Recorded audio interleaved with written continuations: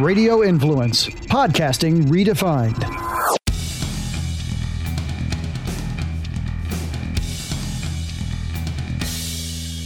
All right, welcome to the Lawfather podcast. Lawfather here, still in Lawfather headquarters as we are still under stay-at-home orders here in Florida. Ask you to take a moment to rate, review, and subscribe to this podcast. And if you ever need to get in touch with me, 855-LAWFATHER is the phone number. Lawfather@tampalawfather.com is the email address that's for this show. And we're going to be getting into listener questions later on in the show. And that's a good spot to send me an email to get your question answered. Instagram, we are the Lawfather Tampa. Facebook, the Lawfather. Now, I've mentioned this place before, Bravo Delta Legal Services, for all the personal injury attorneys out there, car crash attorneys, medical malpractice attorneys, anybody who needs to get medical records or have medical summaries done. Bravo Delta Legal Services is who we use. They do a great job. 813-591-4259, or look them up on the web. You'll find them there. So let's dig into a couple things. As we record this, we are right in the middle of the NFL draft. We've already had round 1. We have rounds 2 and 3 tonight, and the rest of the rounds through 7 on Saturday. We have 7 guys in this year's draft, and it's going to be a little bit different one. Those of you who watched it the other night saw how different it is in real life, or at least on the fronting side of things. Now on the back end of things, it is wholeheartedly different as well. So you saw teams doing the draft from their homes versus being at their facilities or on location at the draft itself. Each of the teams generally has a little war room set up and essentially a big conference room and a board and the players that they want to take on that board. So a little bit different doing it virtually.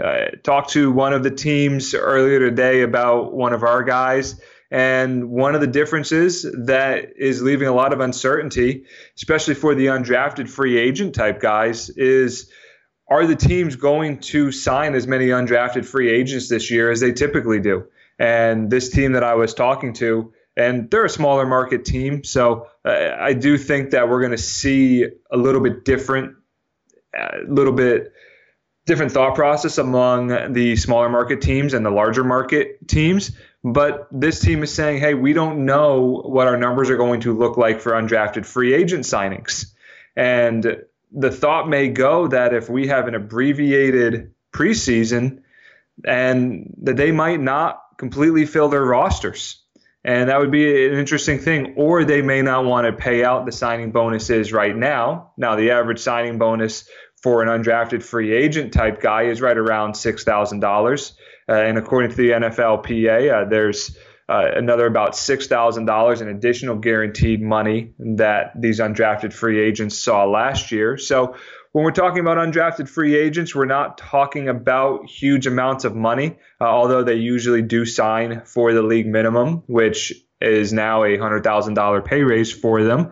So if we actually play this year, it'll be $610,000 for them. But for these smaller teams, they could save some pennies here and there and not dole out some of these signing bonuses and wait till we figure out if we're going to have a preseason, because some of these guys will always be there. Now, do they run the risk of not getting the cream of the crop? Yeah, I think so. And I have a cornerback from North Dakota State. You all heard him earlier in one of the earlier episodes, Marquise Bridges. And he's a guy who falls in this category. And I think he has an opportunity to maybe be a 6th or 7th round pick, but most likely will be an undrafted free agent type. And I think he's more of a top tier undrafted free agent type. And I know I'm probably a little bit biased since I represent him, but done my research, done all my looking into things and talking to different people. And I think that's a good landing spot for him in terms of where he is. And I do consider him one of the top tier ones. And I think that these teams that take that attitude that they're not going to fill their rosters right now, that guys like Marquise Bridges won't be there. So, is he a household name? No. Could he be a household name? Absolutely. So as we look at this thing, we're really seeing a lot of differences than we normally would see.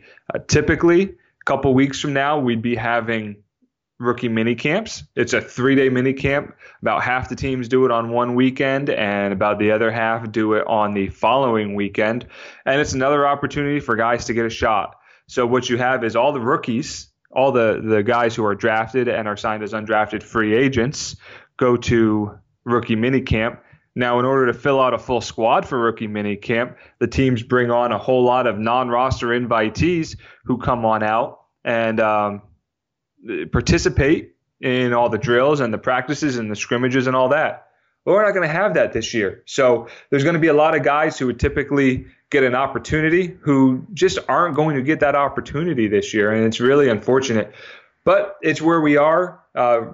Really interesting time for the draft right now. And we're going to have a busy weekend ahead of us as we dive in and, talking to teams, texting, calling. It's going to be a real crazy Saturday here. So, and I know that you're going to be hearing this after the draft. So on our next episode after this one, we'll talk about and break down what happened in the full draft. Now let's talk a little bit about the coronavirus and where we are with things like that. I don't want to spend a lot of time on that today. We've been in this for over a month now, probably heading closer to 2 months, and I think everybody's kind of inundated with it. But I think it's important to talk about some of the legal aspects. This is a legal show. I am an attorney, and there's some interesting things that have come of this. And I believe South Florida, possibly Miami-Dade County, but it may have been Broward County, one of the South Florida counties put in the law that if you were in public, you had to wear a mask. Well, that brings up a little bit of an interesting twist on things because in Florida, it's actually criminal to wear a mask. It is illegal in Florida to wear a mask in public. How does a county, how does anybody, any governmental entity in Florida, other than the legislature, have the ability to allow people to wear masks when there's a state statute? Well, there's actually an attorney down in South Florida who's fighting that right now. And, I questioned the same thing, did a little bit of looking into this, and the statute's pretty clear. You wear a mask, you're breaking the law. And I'm paraphrasing, obviously. The law's a little bit longer than that and a little bit more detailed. But the gist of it is you wear a mask in public, you're breaking the law. All right, so as we're talking about this mask law in Florida, and it turns out there's actually a lot of southern states that have this mask law in terms of that you can't wear masks out in public. Now, why Florida? Why southern states? The answer is actually pretty simple. A lot of these laws that are in place that make it illegal to wear masks in public are from the Ku Klux Klan days. And, ever since I've been around, they haven't really had a big presence anywhere. So I can't say I know what that's like. I know and understand from reading history who they are, and it's not a good group whatsoever. But the Ku Klux Klan is why there's these mask laws in a lot of the southern states and in Florida. That's the origin of it. That is how they came about and why legislatures felt the need to pass laws such as that. Now, you have laws that are written by the legislature, and then these laws are interpreted by real people in the judicial branch. So you have the appellate courts and you have the Supreme Court, and that's what we call case law on the legal side of things. So we have our statutory law. It is illegal to wear a mask in public. And then we have our case law that interprets that law. And what does it really mean? And what is the intent of that law? And the case law seems to point to the fact that it is illegal to wear a mask in public in Florida if your intent is to then go and commit a crime while wearing that mask. So, that's where we are with things. And it'd be really interesting to see, and I don't think we're going to see this, but it would be an interesting thing to look at, is if someone got arrested for wearing a mask, where this would land legally. I can't imagine there's any state attorney in the state of Florida that would pursue that as a case if law enforcement made an arrest on that. But that's that's where we are. That's where we are with things. That's South Florida and their mandate that people wear masks.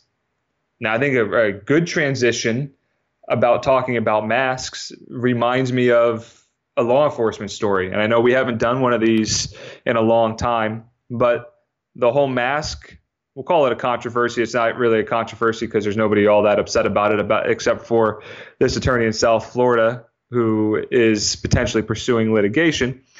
But be that as it may, one of my most favorite car chases ended with a ski mask in a trunk. And here's how it started.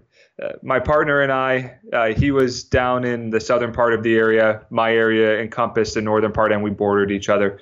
And my area covered the area that is known as South Greenwood. It's in the city of Clearwater. We worked for the county. The city of Clearwater directly bordered my area. So every once in a while, I would peek into some neighborhoods and try to see what I could find. And I'd gotten a tip that there was a drug house. And I see this car. It's an older car pulling out of this house. And I decide to follow it and see what's going on, because we know through all our sources that the comings and goings of that house are generally drug related. Guy runs a stop sign. I turn on the lights and he continues on. So I continue following him. And most times, and I mean, we've seen it on TV, we've seen it in the movies, car chases are high speed. And I've been in my fair share of high speed car chases, and they're kind of crazy. This was the exact opposite of that. So I have my lights and sirens on, and now this guy is doing 25 miles an hour throughout the neighborhood. And we are stopping at every stop sign, and he is signaling for every turn that he's making. It was the craziest thing. Nobody could really figure out what was going on, why we were in a 25 mile per hour car chase while stopping at stop signs and while signaling. Now, guy finally does stop. We get up there, we search the car, and coming right back to the mask thing, we find a ski mask. Now, this was middle of summer, so it was probably June, July, or August, and really begs the question, why do you have a ski mask in the car in Florida? Number one. Number two, there was nothing illegal in the car. And number three, he had a valid driver's license. So still to this day, really have no understanding of why he ran. Typically we would see in a car chase that maybe wasn't 100 mile per hour, even in those high speed chases, people throwing drugs out the window. I was right behind him the whole time. I didn't see any drugs come out the window. I didn't see him hide anything. We searched the car really well. So still to this day, and this had to be 10 plus years ago, no idea why he didn't want to stop. He didn't really have an explanation as to why he didn't stop. But there is your 25 mile per hour car chase with a mask in the car. So that then takes us to listener questions for the day. I've picked out two really good ones, or I think they're really good ones. So we'll go through them. And as I do every time I do listener questions, I just copy and paste, and then I read them live on the podcast and answer them live. So no prep work in terms of the answers. So doing it as if we are taking these as live questions coming in. Number one, I was hurt in a car accident. I have a lot of bills, but I don't want to sue anyone. What do I do? Well, the simple answer is you don't have to sue anyone. The first thing that we are going after when we're talking about a car crash case is the insurance company. That's the first place we're looking. Most people who have assets are going to have insurance, and they're going to have plenty of insurance to cover your damages, and your medical bills fall in line of those damages. So there's an important difference here. You have a claim, and then you have litigation, and it starts off as a claim. And the idea is that we resolve it while it's still a claim. That's the number one goal. That's the number one idea. Generally speaking, it works out better all around. We can resolve a claim which is really just any car crash case that we're not in the process of suing anybody yet. And we can resolve those in anywhere from 6 to 12 months on average, sometimes a little bit sooner, sometimes a little bit longer. So we don't necessarily have to be in the court system. And that's not always the best place to be. I mean, the insurance companies generally want to resolve the cases that should resolve, and they only really want to fight us on the ones that they think they have a chance of winning. So do you have to sue anybody? No, you don't. It's not a prerequisite that if you have a car crash case that you're actually going to sue anybody. And at the end of the day, the only time that that actual person is going to be involved, and even then they're not necessarily involved, is if we're in a jury trial, because they most likely will be sitting at the defense table with the defense attorneys. But other than that, we're dealing directly with the insurance company. So we're not dealing with an individual. So I hope that answers the question. You don't have to get into litigation. Litigation is a long process, anywhere from 1.5 to 2 years from when we file our lawsuit is when we typically see those cases resolve. And that would be in addition to that 6 to 12 months that we talked about earlier. So you don't have to sue. You can do it without litigation. I always do recommend having an attorney to handle your case. If you check out my social media every Friday, I do Free Advice Friday. And for the past few, Free Advice Friday has been about how to handle your own car crash case. Can you do it yourself? Yes. Would I recommend it? Probably not. The average walkaway amount for a client or for a person in a car crash is typically less when they try to handle their own case versus when they hire an attorney. So I would always recommend at least talking to an attorney and getting an opinion on your case, and then making an educated decision from there. Maybe it's right to have an attorney, maybe it's not, but just because you have an attorney doesn't mean that you're going to end up in litigation. And we do litigation. We try cases, and we try the right cases and not the ones that are just pie in the sky hopes. So we're always going to give you our true opinion on it, whether we think you should take what's offered or whether you should press on into litigation. But the important thing to know is it is always up to the client. The client drives the ship. We are just the means of getting to the end. So, like I said, hope that answers it. If not, hit me up and we'll discuss it some more. Number 2, I'm on probation for DUI. I'm filling out an application that asks if I have been convicted of a misdemeanor.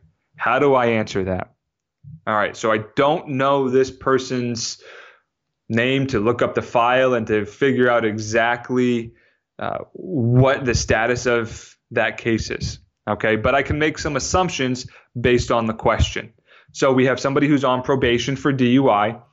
Generally speaking, if you're on probation, the case is essentially ended either via a jury trial, a bench trial. A bench trial is just a trial that you have no jury, but the judge makes the decision, or the person's accepted a plea deal.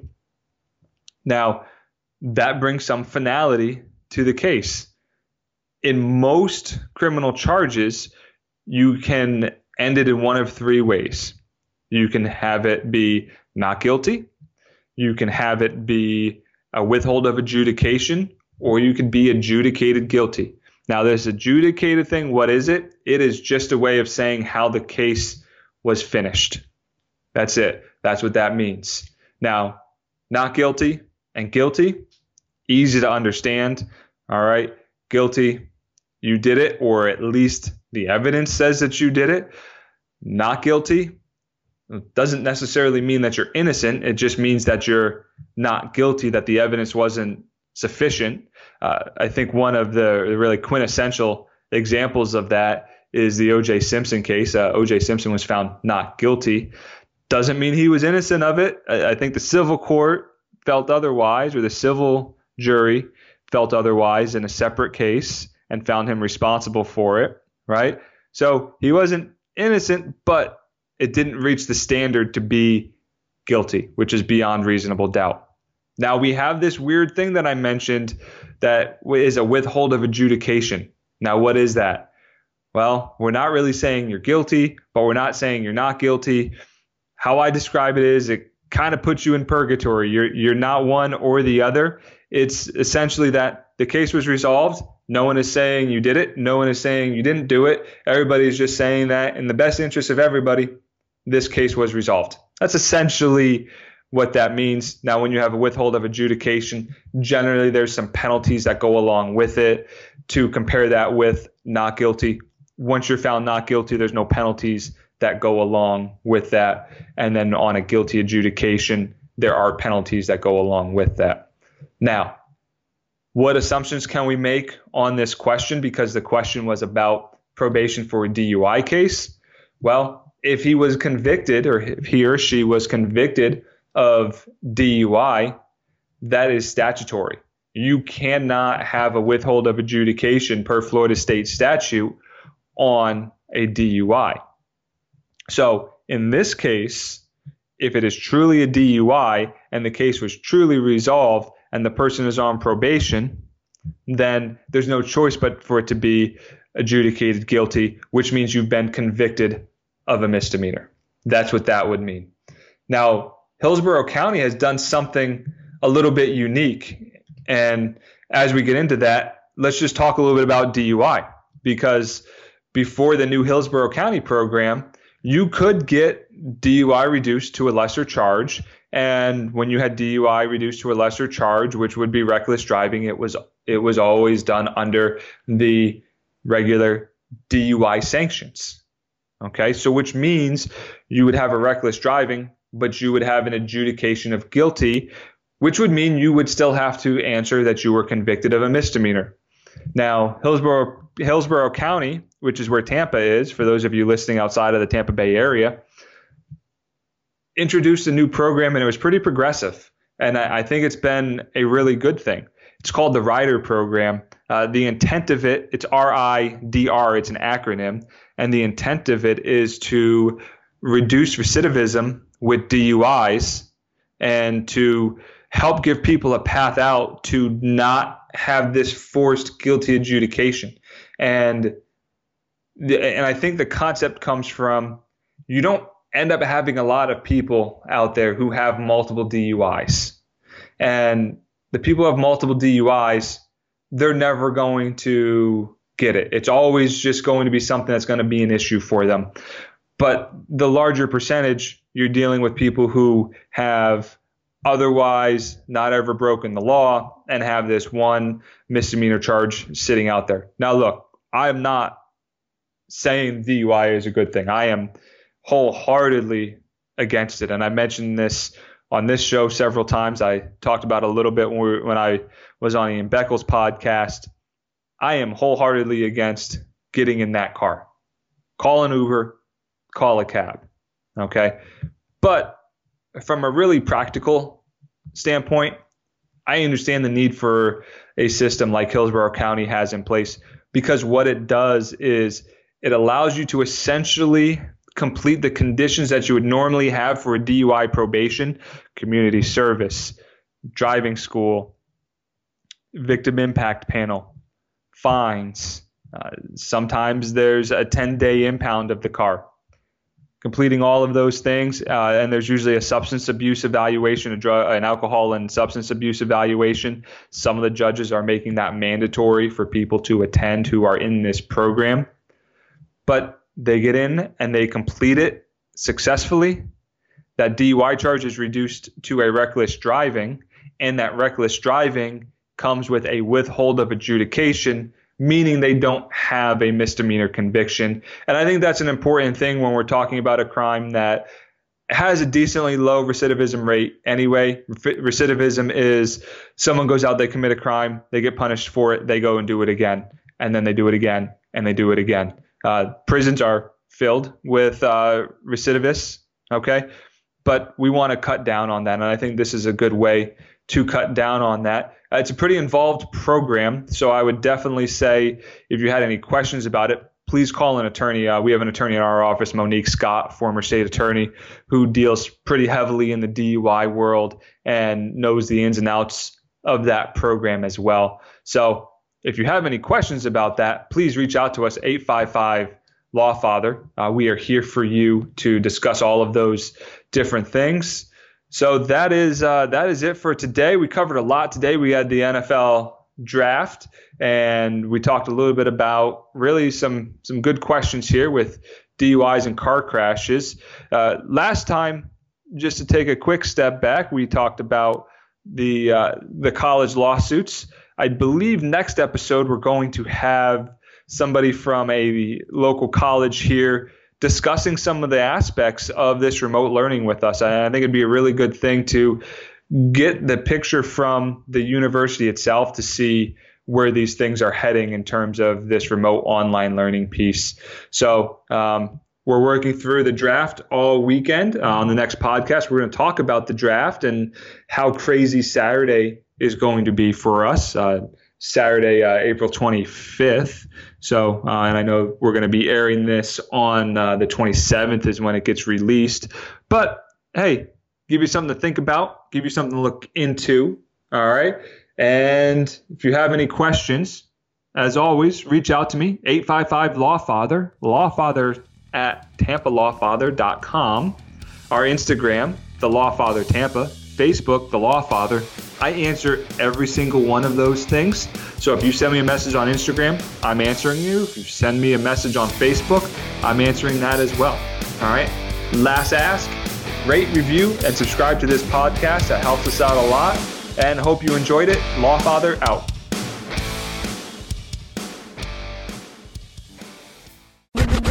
This is a cannabis podcast. Quick fix on Radio Influence.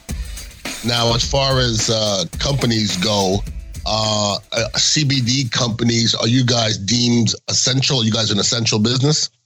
So, yeah, surprisingly enough, it's amazing where, it's one of those things where it's a little bit of a double standard. We're great on one aspect, but on another, we're not included in some things. So we're considered essential when it comes to health and wellness and other things that people are suffering from. But when it comes to being part of our government, we seem to be getting the shaft.